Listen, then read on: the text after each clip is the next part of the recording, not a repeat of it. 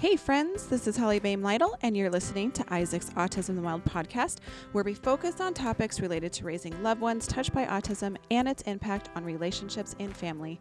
I'll be sharing some of my personal parenting experiences, raising my son Isaac, who passed away in 2007, as well as an entirely different parenting experience as I now raise my son Caleb, who never ceases to blow my mind with his beautiful autism perspectives. So grab a drink and join me as I interview this week's panel of exceptional autism parents.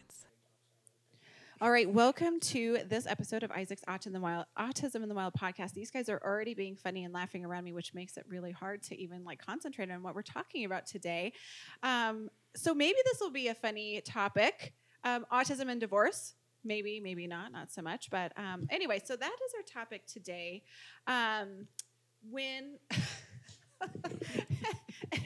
And one of our guests is over there adding to the podcast episode. If only we were videoing, then that would have been perfect. But the topic today is autism and divorce, and we've talked about this intermixed other conversations that we've had along the way on Isaac's podcast series.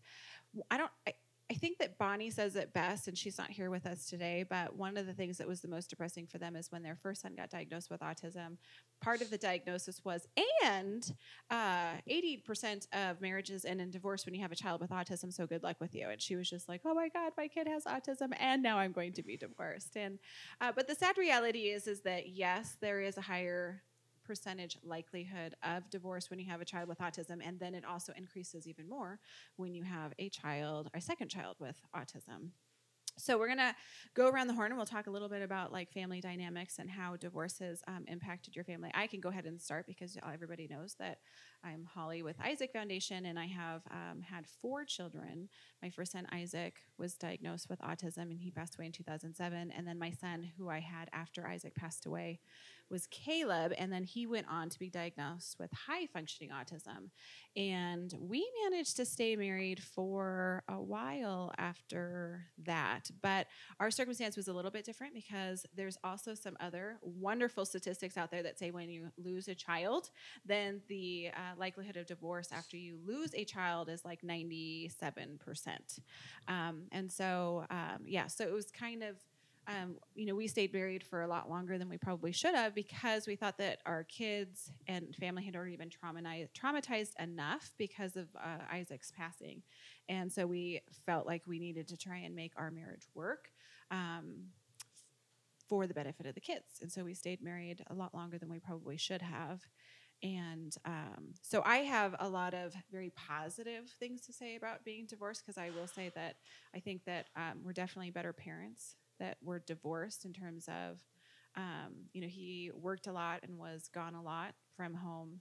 And so then that left me feeling more like a single parent. And I had a lot of resentment over that because, I was dealing with all the day-to-day child rearing, plus then all of the therapies and everything like that. And then he would, come home and get to be the fun dad, and or would do the, hey, I had a really crappy day, everybody go downstairs and I just need some downtime, which didn't really work out because the kids wanted to spend time with him. And so now that we're divorced, there's very specific times when my ex-husband gets to spend with the kids, and then the times when they're home. And so it's actually better because the kids actually have a better relationship with their dad because there's that planned time where they're with him. So, and I think we're just, we still co-parent well and are on the same page most of the time. I think it's impossible to be on the same page all of the time. But for us, it was, when we ended up getting a divorce, it was, it's still hard and there's a lot of garbage that goes on with divorce, but all in all, I don't think that, we're both better people. And I think the kids would say that they actually prefer having divorced parents, not just because they think that means that you get twice the holidays, you get 2 birthdays, 2 Christmases, 2 Thanksgivings, so much and so forth. But that's definitely not a bonus. But for the 2 younger ones, Caleb and Kelly, they just like being able to have that more time with their dad that they weren't getting when we were married. So let's talk about Michelle. Michelle, let's talk about your family situation. So ours is a little bit of an interesting dynamic. So I have my 2 older boys. That my 13-year-old is my son with ASD, and then I have a neurotypical almost 15-year-old, and then I have 2 younger kiddos with my ex-husband. So things are a little bit interesting in the way of having to co-parent with two dads Oh, yeah.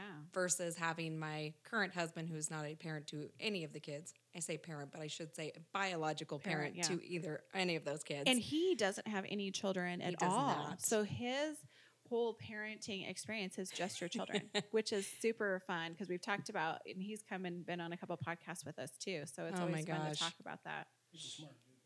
Well, I will say that probably the first time he met my youngest son was when he was really sick and was trying to talk to Oh, him. I love this story. Tell the story. Oh my gosh, just the worst timing ever. But my youngest, who's now sick, had gotten really, really sick, just out of the blue. High fever, not feeling good, super lethargic. And I did not have time to text my now husband when we were dating to give him the heads up, like, hey, sick kid, you may not want to come over, whatever. But he showed up, and so we're just kind of sitting there in the dark, and I'm just rubbing my son's back and kind of trying to get him to feel better and explaining the situation of why he's not feeling good. And he, gets down his face. He's like, hey, bud, how you doing? Do you need anything? And right as my son sat up to talk to him, just projectile vomited right in his face, open mouth and everything. And everything. Oh my gosh, it was awful. We literally froze for a second and just everybody bolted. I pick my son up. We go straight to the sink. He starts throwing up more. My now husband runs off to the bathroom to profusely rinse out his mouth. And I was like, well, if he can handle that and not leave, this man is not going anywhere. Gosh. I would have married him fast too because you can't let that guy get away. I know. That's amazing. And he is not having a background in special needs, not having a background just in this world. He is such a champ to take on as much as he does, because one of the biggest things he talks about is how hard it is to parent a kid that you don't have anything in common with. Yeah. And so him having to get down on Aiden's level, because I think when we first started dating, he was really trying to get Aiden into sports, and Aiden does not care a lick for sports at all. Does not matter anything about it. But if you want to talk about Pokemon, Roblox, Minecraft, sure, we can talk about that all day, every day. And so having to find things to get on his level, I mean, he has just navigated this world so very, very well. But through our autism path, mine was a little bit of an interesting dynamic, is that my divorce was happening as we were getting our diagnosis. Oh. And so I was simultaneously navigating, all of the therapy appointments here, and then also having to navigate the world of divorce with my ex-husband. So you weren't aware of that statistic about the height? Oh, you did not know about that. I did statistic. not. Probably best you didn't know, right? Probably, So. but I think based on everything that we had gone to prior to that was, first of all, the best thing that could have ever happened to me. But knowing how well my kids thrived after the fact, because, it's always like when somebody gets fired at work. As soon as that person is gone, you start hearing all the stories that you wish you would have known while that person was still there. And to this day, I still can't tell Aiden all the details of why the divorce happened, because of a lot of it was centered around that situation and centered around things in the household of him not being able to handle the autism or the behaviors that we were going through. It's one of those things that when you already feel like you're a single parent in that world, that at that point, our situation was not one where I could have just stayed in for the kids, but I've definitely done that in the past. And I think now we co-parent a lot better than we ever did during that time. And that's taken many years to get through the anger, the hurt, the feeling of being alone through so very much, that even now when I started dating my husband, it was like, you need to understand that, if you're coming into this situation, this is not it's just a you and me for the long haul, and, we're going to find a nice retirement place to be in. You need to understand that this world is you, me, and Aiden for life. Yes. Because I can't guarantee that Aiden's ever going to be able to live on his own. I can't guarantee that I'm going to be able to find him a good place where he can have an apartment, having a job, remember to pay bills, be self-reliant. So you need to understand, if we're buying a house together or we're moving into a place for the long term, that there needs to be enough bedrooms to accommodate the three of us. Yeah. That's absolutely something to consider, is because, I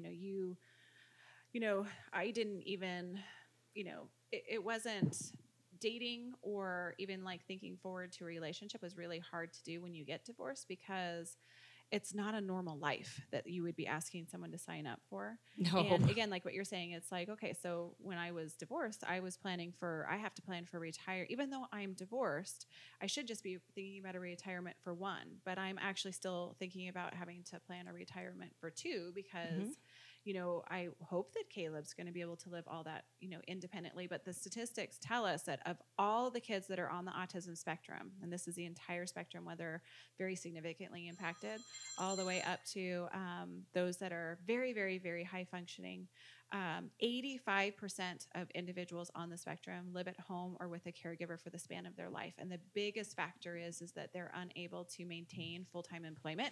And without full-time employment, you can't live on your own. You can't live on your own. And so those are the realities that go through your mind. And I have a lot of families and I should say autism parents that chose to not be on this podcast episode, but a lot of them are not in healthy marriages, but they're choosing to stay married. And in some of those instances, they're married but live very independent lives, but they're staying married because of some of these factors. And so, because again, the thought does cross your mind. Are you ever going to be able to find someone that's going to be on board for signing up for all of this? I call it my shit show. I got a lovely shit show going on, but it takes a special person and a special mindset to be able to say, yeah, put me in, coach. I'm here, you did find that, which I'm. Well, and so my husband and I had previously worked together many, many, many years ago, before I even had 4 kids, and just kind of reconnected on Facebook. But I had promised myself after my divorce, I was never getting married again. I was never dating. I was never going to open my kids up to that situation because it was such a bad situation and it was something I never would want my kids to go through, to realize that there are people you just cannot trust. Yeah. Well, and too, you got to be careful when you got kids with autism and then just attachment issues anyway. You have to be careful about who you introduce them to, because you don't want them to get attached to someone that's going to come and go or may not stick around. So, exactly right. That's the other fun thing about divorce, is that you can't control who your ex-husband dates and introduces and your children fall in love with. And then when it doesn't work out, you have to try and explain why this isn't a forever thing. And so, that's all of those nuances of, it's kind of interesting because, there's your divorce decree and all the parameters of your divorce, but you almost wish that you could make some little parameters just for each other, just in terms of when you to introduce your kids to the significant other, because, we're dealing with that right now where, it didn't work out between my ex-husband and his significant other, and my kids fell in love with her kids, and it's really sad because, Caleb doesn't have a whole lot of friends, but he really connected with these other 2 kiddos, and they are, this is very odd to say, but I've even had them spend the night at my house before because, then when they want to have play dates with people that they enjoy, and it happens to be my ex's girlfriend's kids, it's kind of like, all right, we're making a sleepover. And so then, it's really hard when those things don't work out, and you got to navigate even some more complicated things. But it's hard to kind of explain those different dynamics to a kid with autism because in our situation, their dad had started seeing somebody that was just not a healthy relationship.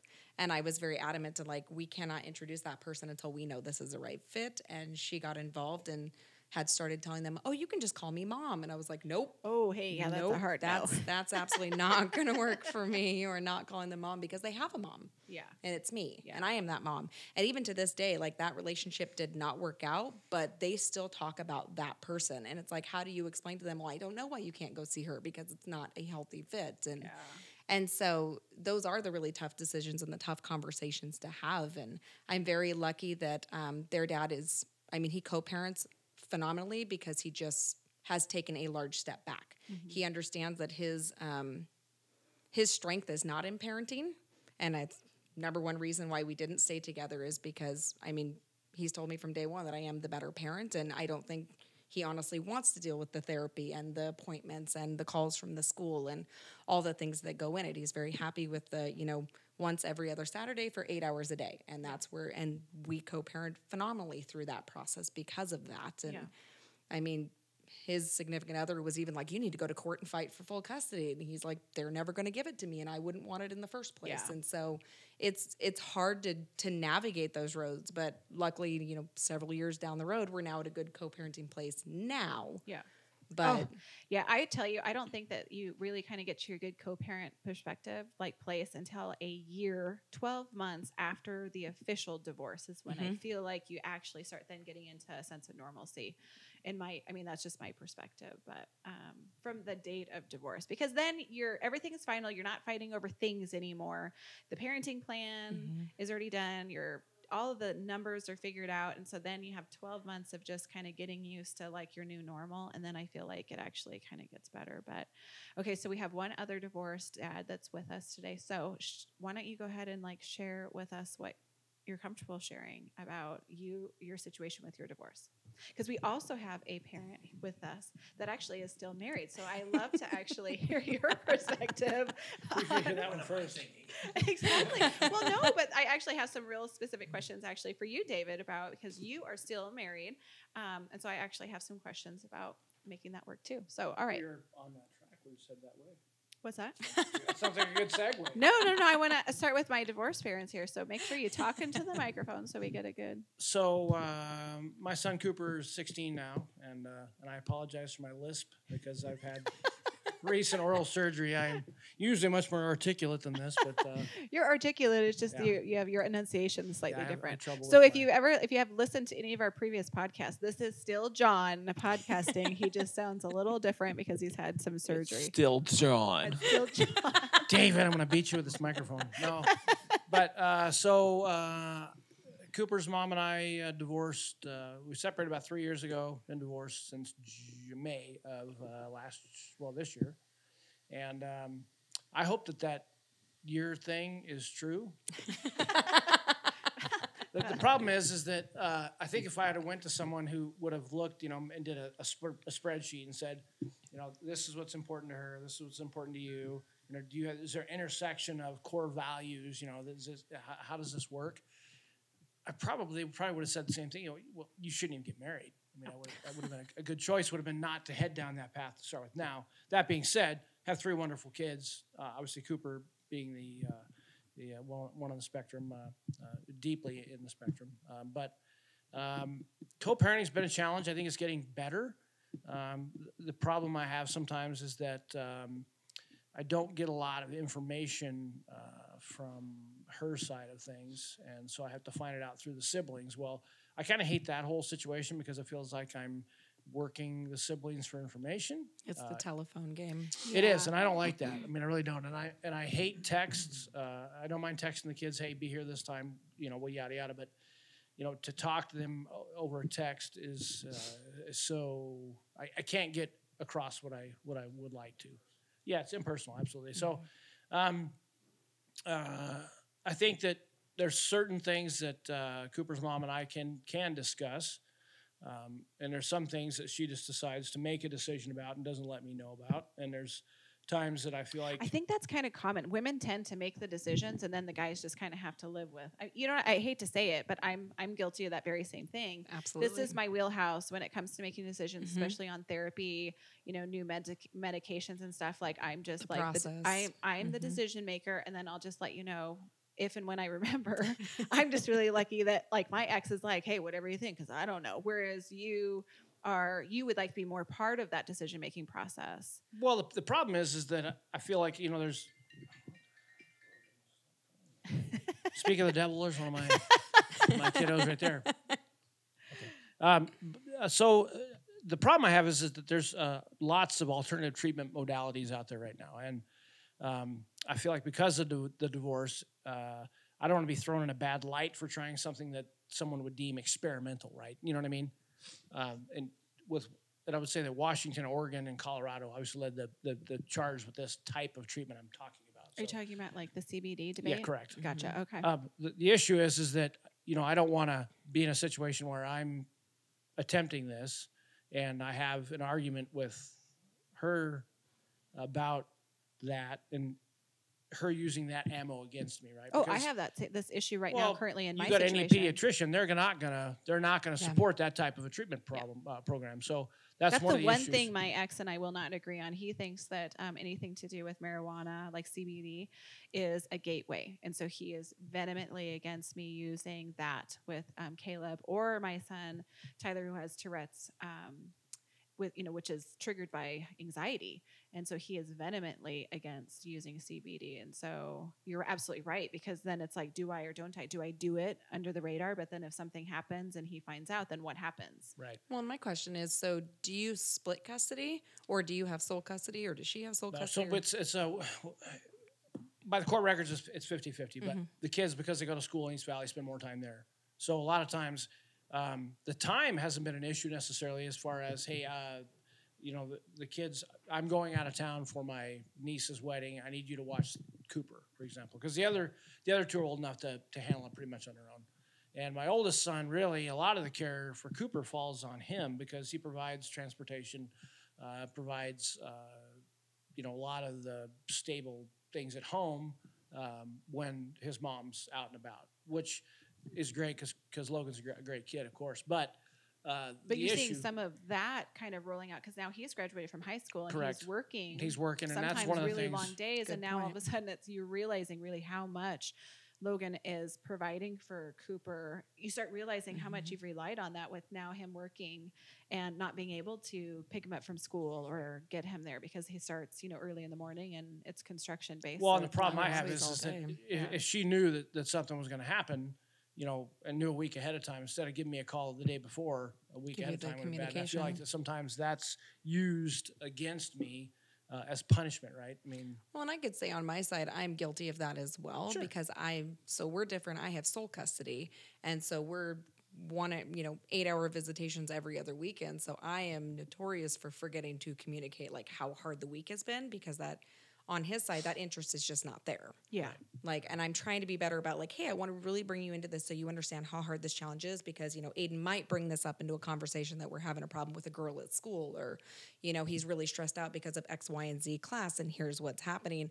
And then when I get okay, cool, great. And it's like, Okay. all right, do you want to hear more? Yeah. Like, do you need to know more? So I want to know how this might play out when he's with you. Yeah, do you want to know how that might come up in conversation when now all of a sudden there's a girl and we're having to have those conversations because that may potentially come up with you being his dad. He may be more comfortable talking about a girl Oh yeah. than with his mom. Yeah, absolutely.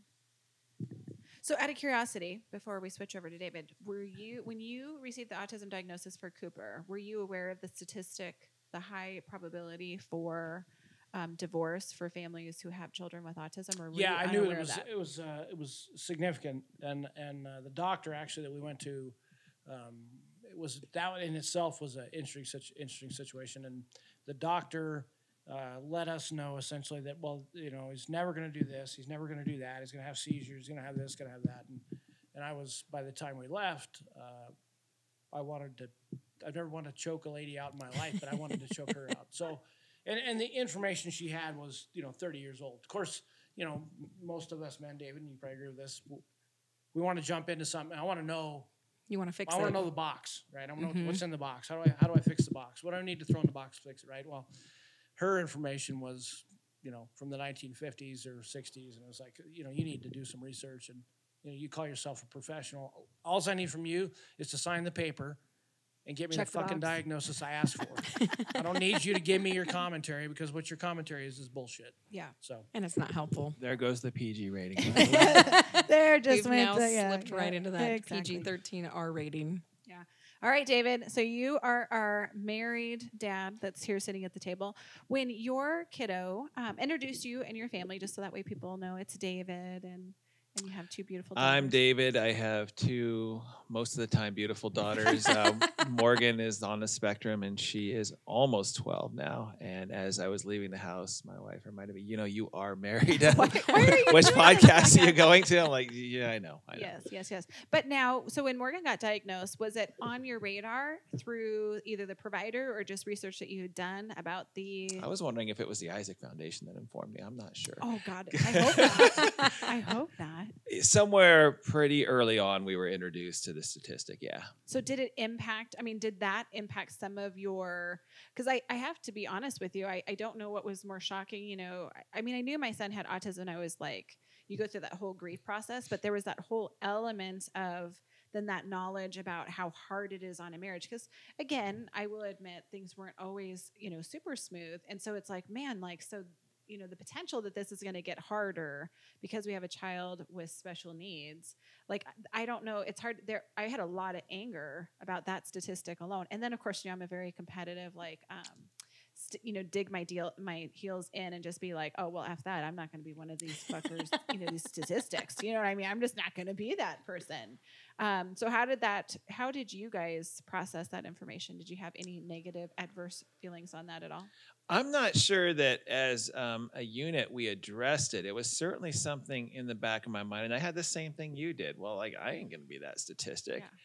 I can say, however, and let me go on record in saying that there's a lot of these things that I'm sharing now that even a year ago I couldn't have shared, because had she heard this, I'm not sure, how she would have taken it. Whereas, like, she's done these amazing steps in the past year to where we can have this level of conversation. So I can say unequivocally that there were also times, though, that it was almost like, maybe I can lean on this statistic because this is just getting really hard. Oh, And the fact is, it is This your 80%. out. Yeah. And I'm not saying this is on her. I'm just saying, there's just so much. Almost like, wouldn't it just be easier if we had joint custody and then we each would have a 1 week break? Yes. I mean, the notion of that sounded fantastic. Like, because even if I'm on a trip and I'm the one traveling, she's in it more than I am from a physical standpoint. But even when I'm traveling, I'm still in it because I'm getting the updates on a daily basis. And there are times where I've gotten to my hotel room, and it's like, I don't even want to make the call and get the update, Oh, yeah. because I know what this is going to be like, but you're still engaged. Whereas, like, if you had separate custody, I don't even have to check in if I don't want to. Yeah. I mean, but I'm not saying this is rational. I'm saying these are the thoughts that go through your head. Because it's not easy. And so you can understand why the statistic is there. And quite frankly, I don't know how we've defied the odds on the statistic right now. Maybe I don't care to know. Yeah. It's just the fact is that we have, and I So understand it from what all are things that you in. guys have done that have actually significantly improved where you guys are and weathering the storm of parenting and marriage when you have a child on the spectrum? I'm going to say it's definitely Isaac Foundation's Autism Mild podcast. I'm certain one of them is that, right? Oh, You know what? the only answer. The therapeutic The only- value of this, and we still need to get her in here because she has a I lot of valuable know. insights. She that, does. Yeah. And she keeps telling me, I'm going to do it. I'm going to do it. So Let's just say I don't know where she found the time to go down the road and taking the journey of this period of self-discovery and spiritual and emotional awareness, but she made the time, because honestly, how much time do we have to really work on ourselves when we're engaged in this type of thing? But that, if you're asking how it happened, that's how it happened. We now have a channel of communication where we can say, God, we are screwed. This is bullshit. This person's going to be with us for the rest of our lives, and it's going to be a challenge, and we're not okay with it. But at least we agree on that. We're a unified front on that. yeah. Whereas before, it's like, can we even say these things? Yes, because you feel bad about Yeah. even like having feelings about it. I'm going to piggyback on this thought too, where you. So when we finally separated, and even like divorce, like, because we separated for the span of, so we separated in October, so that was like 5 years ago or 6 years ago, and then we were officially divorced by May. Oh my so God, same here. Yeah, it was very, very, That's very freakish. fast. But the thing about it is the reason why I hated the divorce wasn't the elements of the relationship ending. It was that I was so used to having my kids around all the time that I struggled with the fact that there was days where I didn't have the kids. And that was like bothersome to me because like I'm a bit of a control freak and nobody can be as good of a mom as me, and he's going to mess something up or not do something the way that he should do it, so that way there's not like issues here or there. But I very quickly found what you're talking about there was then, after I got used to like, okay, so Thursday nights they're with their dad, and so then I would work and I would come home, and then there was this remote control that turned on a TV, and I could start watching like stuff What I had you want to never watch. thought. I had not watched TVs. I can't even tell you in how many years. Because people would, have water cooler talk or be talking about this, that, and the other on social media, and I had no idea what they're talking about. So I started watching TV, and then that was just kind of like, oh my gosh. Then I started looking forward to Thursday nights because I would like binge watch Netflix. And then it came to that exact thing that you're talking about, is that, I could call and check in with the kids before bed, or maybe not, and just go to bed. And then those weekends when they were with their dad, it's like, okay, so, yeah, I could, like answer the 15 calls that I got from my daughter, because she would call like repeatedly because she has a lot of, like anxiety and whatnot. Or I could just decline the call and just let him figure it out and be a dad and not.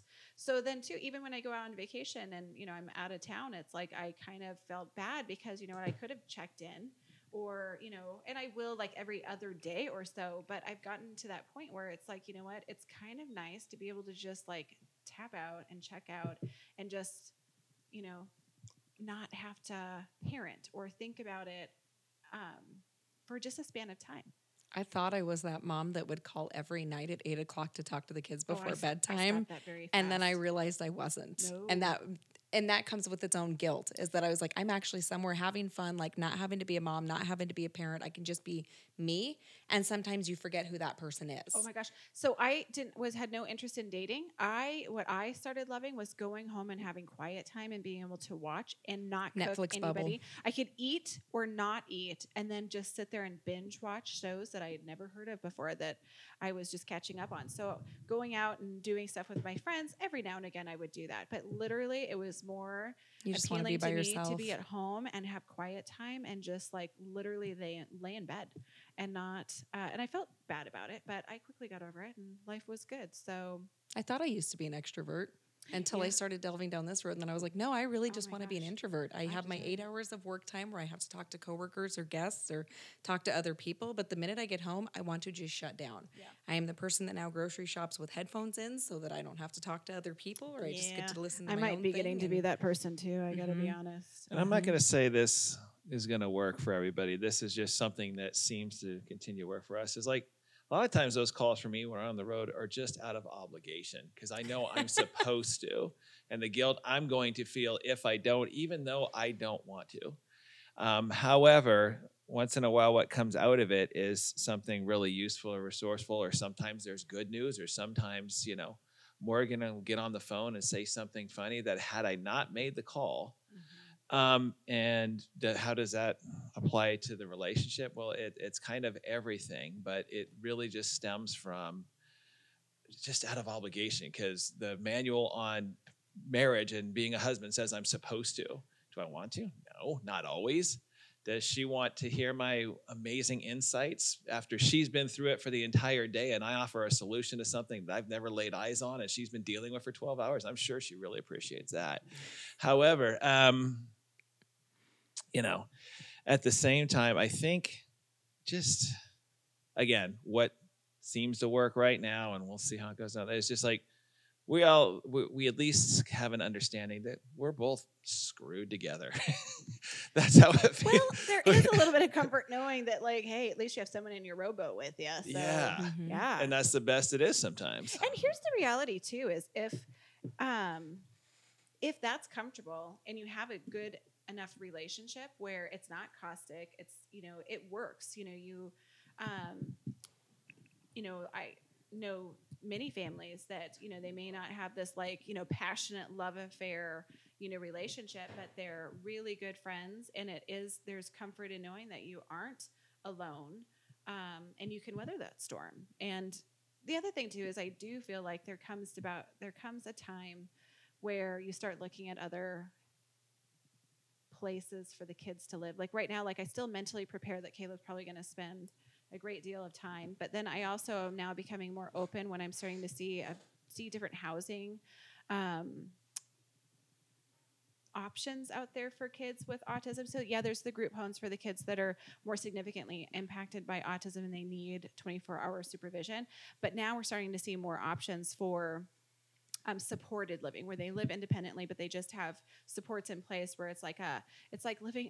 Only way I can equate it is like living in a sorority or a fraternity, and you have a house mom that basically kind of makes sure, rides your ass to make sure that you did what you have to do and make sure that things are done according to the rules.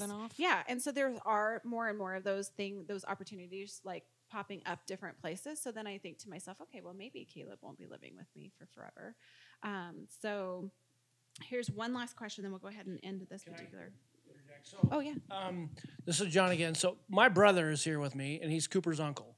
And I'd like his perspective on he's had to navigate this divorce thing as well, right? And so He's just like, oh, where do I start? well, no, the thing is that he's got a unique perspective in that, you know, and I haven't done everything right. I mean, by any stretch, none of us as parents have, right? But I would say that, you know, he's got a unique perspective in how he has to deal with his operation around my ex, the kid's mom, and I'm just curious to see what he thinks about, you know, I think that he might agree that I'm actually probably a better parent now than I was before. I think I'm more engaged than I was before, and that's on me, and I accept that, of course. But I think he's got a unique perspective to see things from. He cares about Cooper, and there's times when Cooper's in my care that I have to work or something else, and that he's, you know, had to watch Cooper for me and some other things. But yeah, I'd kind of like to hear his perspective. Oh, Dan. All right. How you doing? So first off, my hat's off to all you guys. I don't have a child that is on the spectrum or anything else, and just listening to your personal stories and everything else is really, it's humbling. And so what my brother John was talking about a second ago, I look at divorce as a war. So no matter how any war goes, you're always going to have victims, and it leaves a layer and a just plethora of casualties in its wake. So you can talk about divorce and you can say, you know, we co-parent, we do this, we do that. It's still, even the best divorce, the kids suffer, you know, and that's coming from a personal standpoint, seeing the divorce. And I'm a child of divorce myself too, but seeing the behaviors and the kids change and everything else. But, you know, I hear a lot of what you guys are saying, and I think one of the statistics that you know too is divorce rate has gone up in time. You know, I mean, with struggles, people get divorced. You know, whether it's having a child with autism, whether it's doing anything else. And I think that's something that as a society we've learned that it's okay that we can admit we don't love somebody and move on and try to find that, you know, special somebody that we're looking for. But I mean, I would absolutely agree with my brother in the fact that, you know, he has become a better parent in the fact that, you know, before I think you worked so much, you were just non-present. You know, I mean, you worked so hard that you were never really there. And I think now the time that you spend with your kids is 100% better because you're present. You know, I mean, you're actually present. You're not, and when I say present, I mean when we have conversations and we talk about, you know, something and somebody's on their cell phone and they're having a conversation with you. We're talking, but we're pseudo-talking. We're not, you know, nobody's present. And so I think that's in your situation where the parenting has gone up is when I see you with your kids in that time, you're present. You know, you're not distracted. You're not working on anything else. But, I mean, really, I mean, my hat's off to all of you guys. Your guys' stories are all inspirational. I couldn't imagine myself having a child with autism because working with Cooper, it's stressful. You know, it is very, very, very stressful. And I can see how the struggle would be in a marriage having an issue like that. You know, I mean, I've had socioeconomical issues in my marriage and things like that. But, you know, having a child high on the spectrum is a 24-hour job. And for me, it's so awkward too, because I spent most of my life in the military. So I wanted to see my kids and I wanted to be around them, and I never had the chance. But to see somebody who, you know, is there and when I watch Cooper having that level of attentiveness all the time, just to constantly watch how he's doing, what he's doing, I couldn't imagine it being in you know, I can see why the statistics lead to divorce so well. Yeah. But I mean, that's, you know, I mean, I think hearing the stories, I kind of maybe came in here with a different viewpoint at first, and then hearing the stories, I think it really kind of changed my opinion on the matter. You know, I think that you know, the whole co-parenting works well versus two people living in absolute misery. So yeah, that's my take on it. It definitely, like I said, the breaks have certainly helped in our world. And kind of what you guys have alluded to too is that, John, you probably are way more involved and conscious of more things going on just with Cooper's school and therapies than you were before because you're specifically seeking out and you have to seek that out. Otherwise, you would get no information whatsoever. Well, and some of it has become, I've been looking actively at Cooper's future, right, and what his future looks like, and attended a class that the Arc of Spokane put on about Social Security and DDA and DDS and all these things, and I didn't realize what that looked like. I mean, I really didn't. And the fact of the matter is I was in an income bracket that didn't allow any kind of assistance from the federal government. Well, eventually, Cooper's going to be on his own. Essentially, he's going to be over the age of 18, and he's going to have those issues where he's got to be able to essentially provide for himself, right? Well, knowing that, I've been putting a lot of money away for him so that I can have him a trust, and I'll have a family member or a professional that does watch over him and make sure that the things that are he's being taken care of. He's living a quality life, and that's all we have, I think, for any of our kids. I think I just want him to have the most productive, the most enjoyable life that he can. And it doesn't look like my life, your life, his brother's life, his sister's life. His fulfillment is completely in a different place than any of ours will be. And that's one of the things that's been hard for me to wrap my head around. The fact is that, yeah, he's never going to go to prom. He may not have this or that or the other thing. But I think that part of what makes him interesting and part of why I feel like he's missing out is the very reason he's having such a quality life. Those things aren't constraints on his happiness. His happiness is a happiness that none of us will understand. And that's something that I have to hold on to and have to believe because, it's hard not to, right? And I believe it's true. I really do. After watching Cooper, and Dan knows this, Dan knows when Cooper's happy, he's the happiest guy in the room. Well, I think happiness is something that's relative. So if we, a person that's not on the spectrum judges happiness in one aspect, it may not be happiness for a person on the spectrum. And like he said, his son, you can see his eyes light up, and you can tell when he's happy. I mean, even you can tell. You can absolutely tell. The one thing I was going to say is, and Michelle, maybe, with Cooper, because of his just level of understanding, you can't really explain to him what divorce is and what this is going to mean going forward. Michelle, how did you explain like the divorce and what that meant for your kids? Because I know that that's, when I talk to families and parents that are just starting out, it's that I don't even know how I would explain this to my kids. Your kids, let alone your child, with autism. So how did you go about explaining? So mine was a little bit of a unique situation because my ex-husband ended up having to leave the state pretty drastically for rehab. Oh, okay. And so this was a matter of one day that person is here, the next day that person is not. And the hardest part was for me was knowing that how detrimental my ex-husband was for Aiden, but then Aiden held that person with such high esteem and he loved that person. And even to this day, he still wants to absolutely be involved with that person, and having to find a way to explain to Aiden that, no, you cannot be with this person. You cannot be around him. No, you're not going to go visit him. No, you're not going to talk to him on the phone.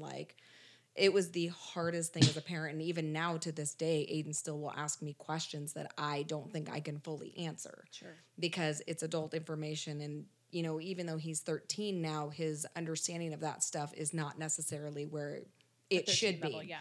And so, even to this day, he'll ask me questions. We just had the conversation last night where, in his mind, I was going to live forever and ever and ever and ever and ever. Nothing was ever going to happen to me. And I'd say, well, I was like, Aiden, when I'm not here anymore, I'm like, you have to take that dog with you. He's not living with me after I'm gone. Well, what do you mean? And it's like, even just having to have something so severe as a conversation like that can sometimes seem super overwhelming with him, where I have to just be very factual. And that is a very hard thing to do when our tendency as parents is to sugarcoat. we want to sugarcoat and we want to make everything seem okay. Like, no, it's okay. Everybody's happy. And, we're all better off now that person, this person's happy in their world and we're happy in our world and everybody's going to be fine and great. And in reality, that's not always the truth. And that's not always the case. And it's very hard when you're dealing with somebody on the spectrum because they just need factual information because that's where they live and that's where okay. Yeah. And bringing up the happiness thing, I think is a great thing because I have a tendency to want to force on the happiness of things that make me happy or that I know will make my other children happy. Like the honor roll ceremony is a huge, example of that because they do a specific dance for these kids in the honor roll. And in my mind as a parent, I'm like, that's such a huge thing. That's so great and how exciting. And I don't understand why you don't want to go. And then it's like, I have to stop and remember it is loud. It is lots and lots of children there and is putting him on display where he doesn't like to be. And so I had to really come to my terms and be like, okay, so maybe we're not going to go to that honor roll ceremony, but that doesn't mean we're going to celebrate this any less. For Aiden, happiness is a Big Mac.